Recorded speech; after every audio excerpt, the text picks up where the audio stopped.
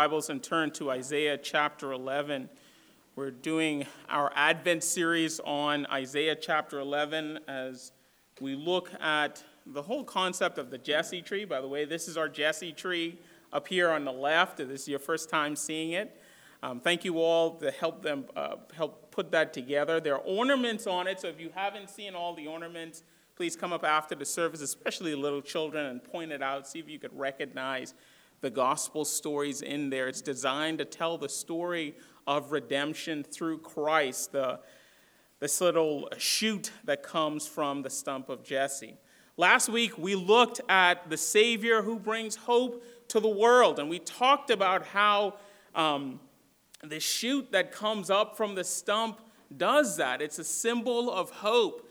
And we said that it was a symbol of hope in the sense that Christ is near, that whenever we look at our hopeless world, the things that are happening, we can see hope shooting out, as it were. There are all sorts of things that we can look at to see Christ and the hope that he brings that's near, that we can avail ourselves of. Right now, we're experiencing that hope in the form of worship. Again, we don't do worship out of mere tradition. We believe that it's through worship, being here, we get to see the hope that's right now, and of course, the hope that it's a little far off, the hope of redemption. We're going to look at that in week 4. So that's what we looked at last week. This week, we're going to look at the Savior that brings wisdom to the world. And so with that, let's look at Isaiah chapter 11. We're just going to read verse 1 through 5, and I'll make reference throughout the sermon for the rest of the passage. And then next week, we'll dive into more of the passage as a whole. So with that, let's go before the Lord. There shall come forth a shoot from the stump of Jesse, and a branch from his root shall bear fruit. And the Spirit of the Lord shall rest upon him, the Spirit of wisdom and understanding, the Spirit of counsel and might, the Spirit of counsel and the fear of the Lord. And his delight shall be in the fear of the Lord. And he shall not judge by what his eyes see, or decide disputes by what his ears hear. But with righteousness he shall judge the poor, and decide with equity for the meek of the earth. And he shall strike the earth with the rod of his mouth, and with the breath of his lips he shall kill the wicked. Righteousness shall be the belt of his waist, and faithfulness the belt of his loins. And just for context, I'll read verse 6 through 9. The wolf shall dwell with the lamb, and the leopard shall lie down with the young goat, and the calf, and the lion, and the fattened calf together, and a little child shall lead them. The cow and the bear shall graze, their young shall lie down together, and the lion shall eat straw like the ox. The nursing child shall play over the hole of the cobra, and the weaned child shall put his hand on the adder's den. They shall not hurt or destroy in all my holy mountain, for the earth shall be full of the knowledge of the Lord as the waters cover the sea. All flesh is as grass, and the glory of man as the flower of grass. The grass withers and the flower fades, but the word of the Lord shall endure forever. And this is the word that will be preached unto you. Amen and amen. Let's go to our Lord in prayer. Father, we thank you so much that you are the Savior that brings not only hope, but wisdom to the world. And Lord, we stand in desperate need of your wisdom. And so help us today as we look at how you give us wisdom. Help us to pursue it for your good, and help us to share it with others as well. In Jesus' name, amen and amen. Well, in the early 1990s, the world was introduced to a new technology. And this technology was said to someday radically change the world. And one of the things this technology was supposed to do is that this technology was supposed to break down barriers, the barriers of language, the barriers of distance. This technology was supposed to be so powerful that it could connect us together in an instant. More than that, this technology would give us unparalleled access to knowledge. It would open up the world's libraries to us from all over the world. It would give us access to endless amounts of information almost instantaneously. Of course, we know this technology now, and it's called the internet, right? The internet was supposed to make us smarter as a society, and to some degree it has. It has made us smarter as a society, but unfortunately, it has not made us wiser. In fact, it's done the absolute opposite. The first thing, in terms of ways the internet has made us more foolish instead of wiser as a society, is that we've become a people filled with pride about how much we know. We have access to all this information and we know more, and so now we're filled with pride about all the things that we know, and that pride has actually made us fools. Not only that, but the internet has now made us poor stewards of what we do know, the access that we have to information. How many of us spend endless hours on our phone in a given week looking at information that's just absolutely pointless to us? It doesn't help us to live godly lives. We have our phones out and we looked at cute photos of bunnies or cats doing funny things or people falling down and hurting themselves. We have our phones out and we look endlessly at things to buy that we can't afford. We've become poor stewards of information, and really it's manipulating us and causing us to be fools. But not only that, as C.S. Lewis mentioned, it's caused us to despise the past and look down on the old ways. It's caused chronological snobbery, if you will. It's caused us to forget the wisdom of the past and only pursue knowledge for the future. So the internet has not been kind to society overall. In fact, Aldous Huxley in Brave New World predicted this. He said that a world will come where we'll have so much access to information that we'll become fools, that we'll spend all our time learning and understanding, but never becoming wise, and that will make us all easily manipulated. That was many years ago, and we see the fruits of that even now. So what does this mean for us as God's people? Well, first and foremost, it shows us clearly that information doesn't equal wisdom. That learning on its face doesn't equal us being wise. And the Bible talks so much about wisdom and the need for wisdom. Now, as one theologian pointed out, knowledge isn't bad. It isn't. But knowledge alone doesn't make us wise, because knowledge is just one component of wisdom. Wisdom has three components. The first, obviously, is knowledge. There's some stuff that we need to know. But it's not just stuff that we need to know. We need to know the right stuff, right? We need to have access to the right bits of information. We need not spend our time looking at all these reams of information as if we're all going to be contestants on Jeopardy. Alex Trebek, God rest his soul. Right? That's not why we pursue information, so we can be contestants on Jeopardy. We pursue information so that we can live holy lives. And so all the information we take in should be information that does that, information that helps us deal with our sin, information that helps us love and serve one another more. That's the purpose of knowledge. Not so that we can know a bunch of stuff, but so that we can know the things that most pertain to our souls. So knowledge is important. But that's all. Not all wisdom is. Wisdom is more than that. Wisdom is also discernment, having the insight necessary to know what to do with that knowledge.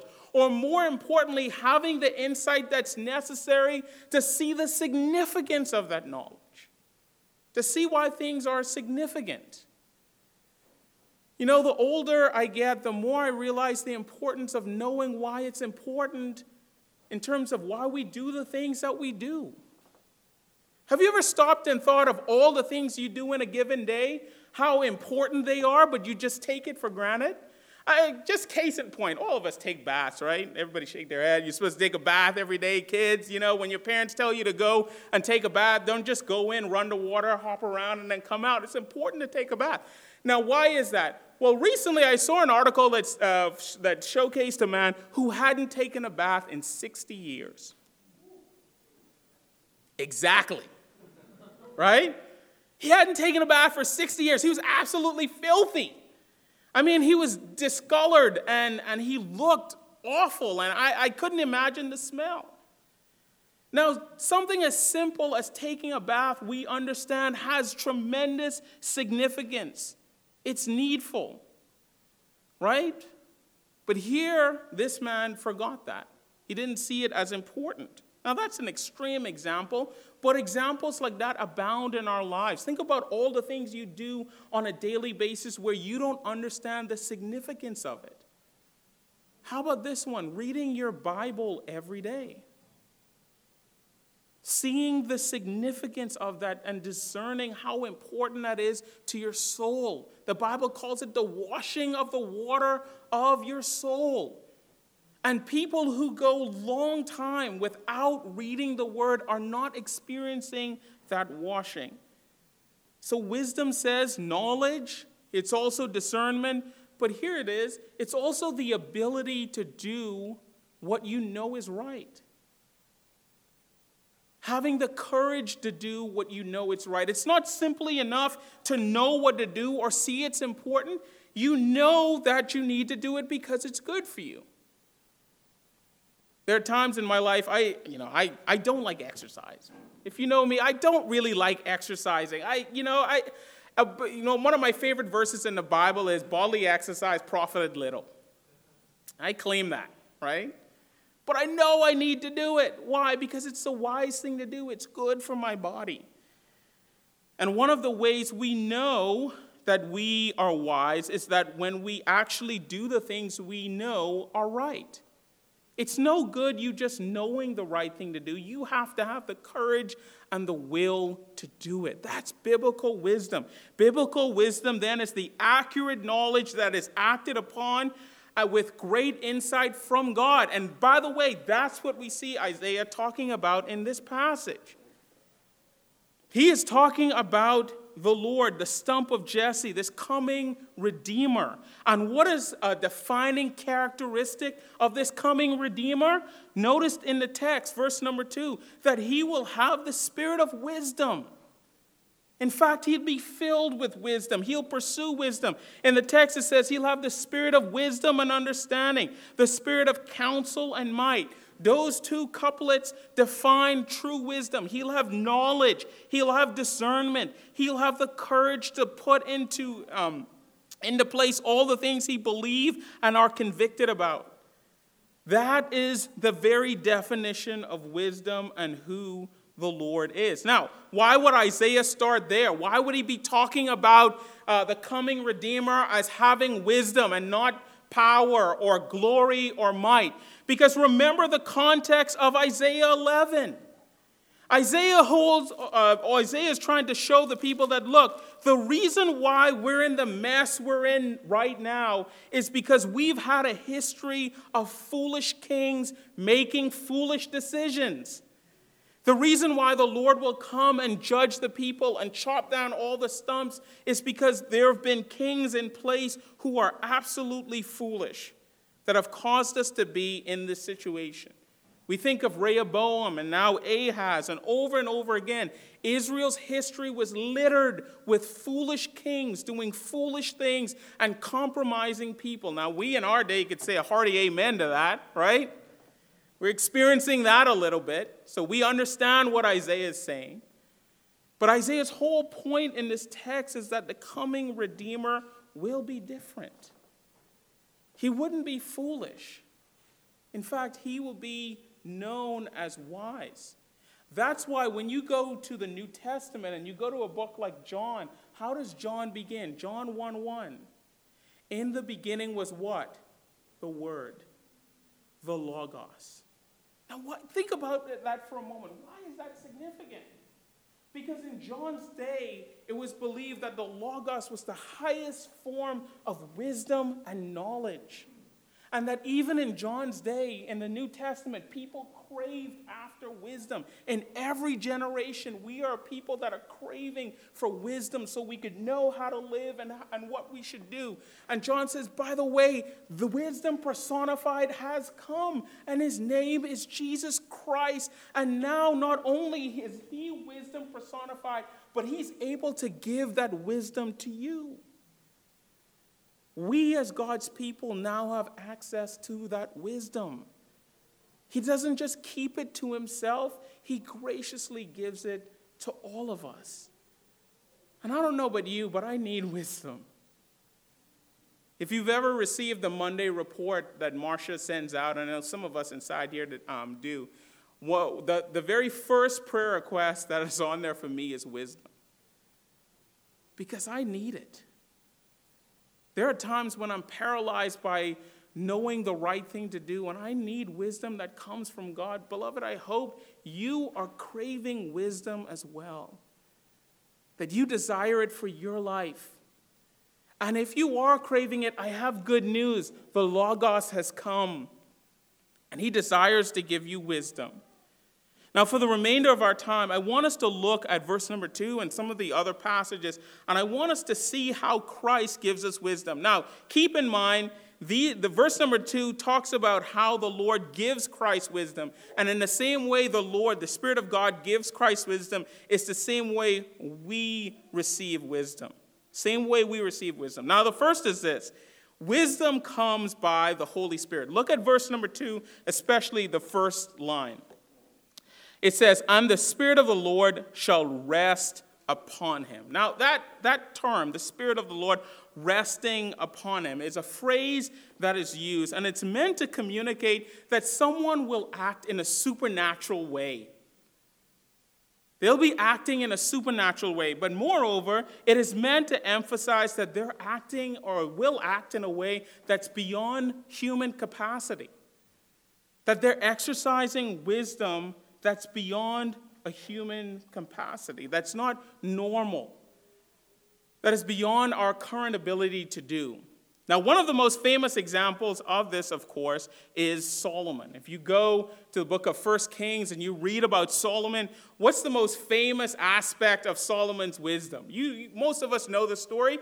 2 women come to Solomon, and they're asking Solomon to that one, they claim that both of them have their child, and one of them lost their child, and a child that's living, both are claiming are their child.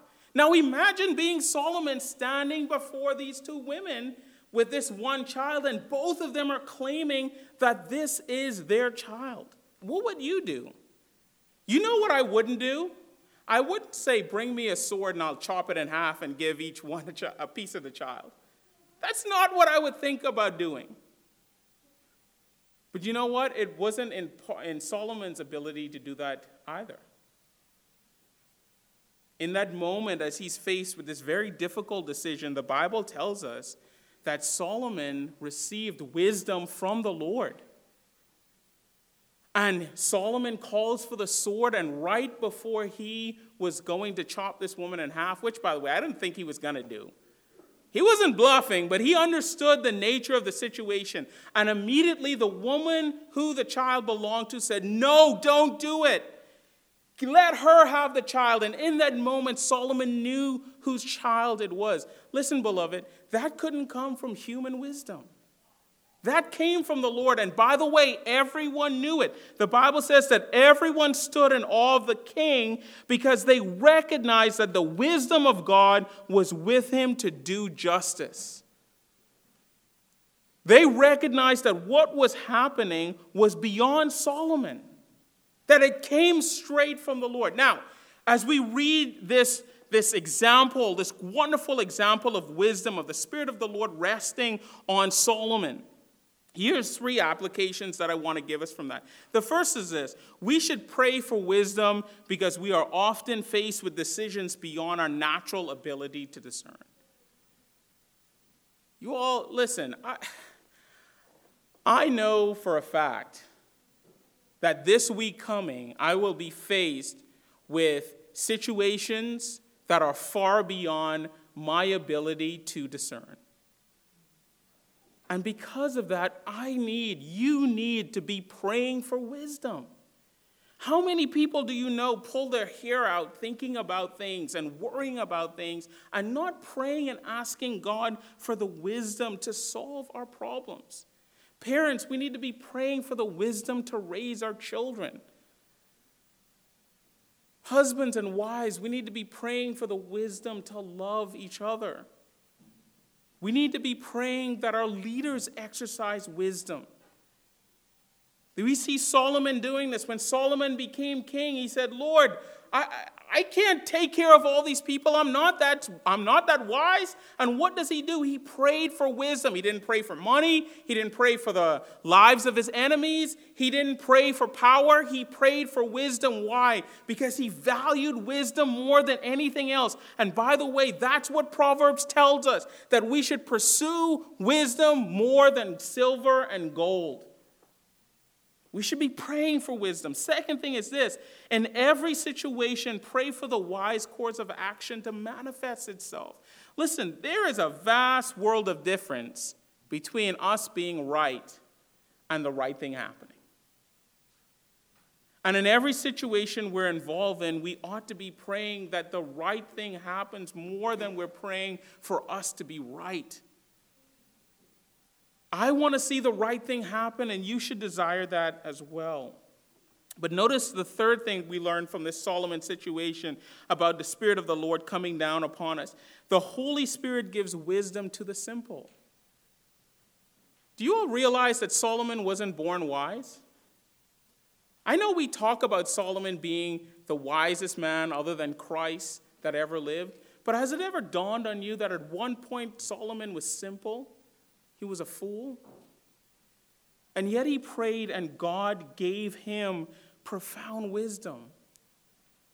And we as God's people should be praying for that wisdom as well. So often we lack the wisdom to know what is the right thing to do, but the Holy Spirit promised to give wisdom to the simple. And if that's you today, you should be praying for God to give you that wisdom. There are many of us in this room that have degrees, from the doctorate all the way down. And there are times in my life, I know this is true of me, where I want to rely on my training. I want to rely on my experience. I want to rely on my book knowledge. But so often I realize with all training, with all my book knowledge, with all whatever, even with all the internet, where I can Google anything I want, there's so much that happens in my life, in your life, that we cannot Google. We cannot Google how to reconcile with a loved one we're estranged with. You cannot Google how to repent before your children. We can't just Google what we should do as a church about reaching the lost outside of here. The internet is not going to solve that. What's going to solve that is the wisdom of God, and that's why we as a people should be fervently praying and asking God for it. But notice the second thing. How do we get wisdom? The first way is we get it from the Spirit of God and praying to God and asking Him for wisdom. But the second way we get wisdom is love of the Lord. Love of the Lord that yields wisdom. Notice at the end of verse number 2, it says this: the spirit of knowledge and the fear of the Lord. Right? That's how this coming king, that's how he receives wisdom, by the fear of the Lord. And that's how we receive wisdom. Now, what does the fear of the Lord mean? Well, you pick up a dictionary or a commentary, and you'll see all sorts of definitions of the Spirit of the Lord. It means literally to have a fear of God, some people believe. Some people believe that it means that we're in awe of God, that we look to serve Him. But in this passage, and I believe in Proverbs more than anything else, that it describes, the best way for us to understand it is that it describes a seeking after the heart of the Lord. That we love the Lord so much that we seek after his heart. And as we seek after the heart of God, to know him, to experience him, to read about him, to pray to him, that in those moments we become wise. We receive wisdom through our love of the Lord. One recently read one amazing example of this. How many of you get World Magazine? Some of you get World Magazine. In World Magazine's recent edition, they announced their Daniel of the Year 2020. And Daniel of the Year simply is, Daniel from the Bible, the person that evidences faith and wisdom in society. And their Daniel of the Year was a civil rights leader by the name of John Perkins. And if you've not read it, I highly recommend that you read it. And John Perkins is an extraordinary man. He lost his mother when he was just, 7 months old, and his father left him in the care of his aunts, and his father basically abandoned him when he was young. And as you read the article, he talks about how he guarded his heart against the frustration and pain of losing his parents. Not only that, his brother died unjustly at the hands of police officers. He was beaten near to death by police officers who were filled with hate against him and others in the black civil rights movement. And yet Perkins resolved in his heart not to hate. Not only that, even though Perkins never made it past the third grade, God gave Perkins the wisdom to start a church, a Christian family center, Christian Community Development Association, and run his own foundation. To date, Perkins has 16 honorary doctorates from colleges such as Belhaven, Covenant College, Geneva, and Wheaton. And after MLK, many see Perkins as the most influential African-American leader. Now, you read a story like that and you wonder, how is it that this man, after all the pain and heartache that he's experienced in his life, how could he accomplish all of this? Well, Perkins tells us right in the middle of the article, he said it's all because he accepted Jesus Christ in 1957. He accepted Jesus Christ as his Lord and personal Savior and committed his life to fearing him, loving him, and serving him.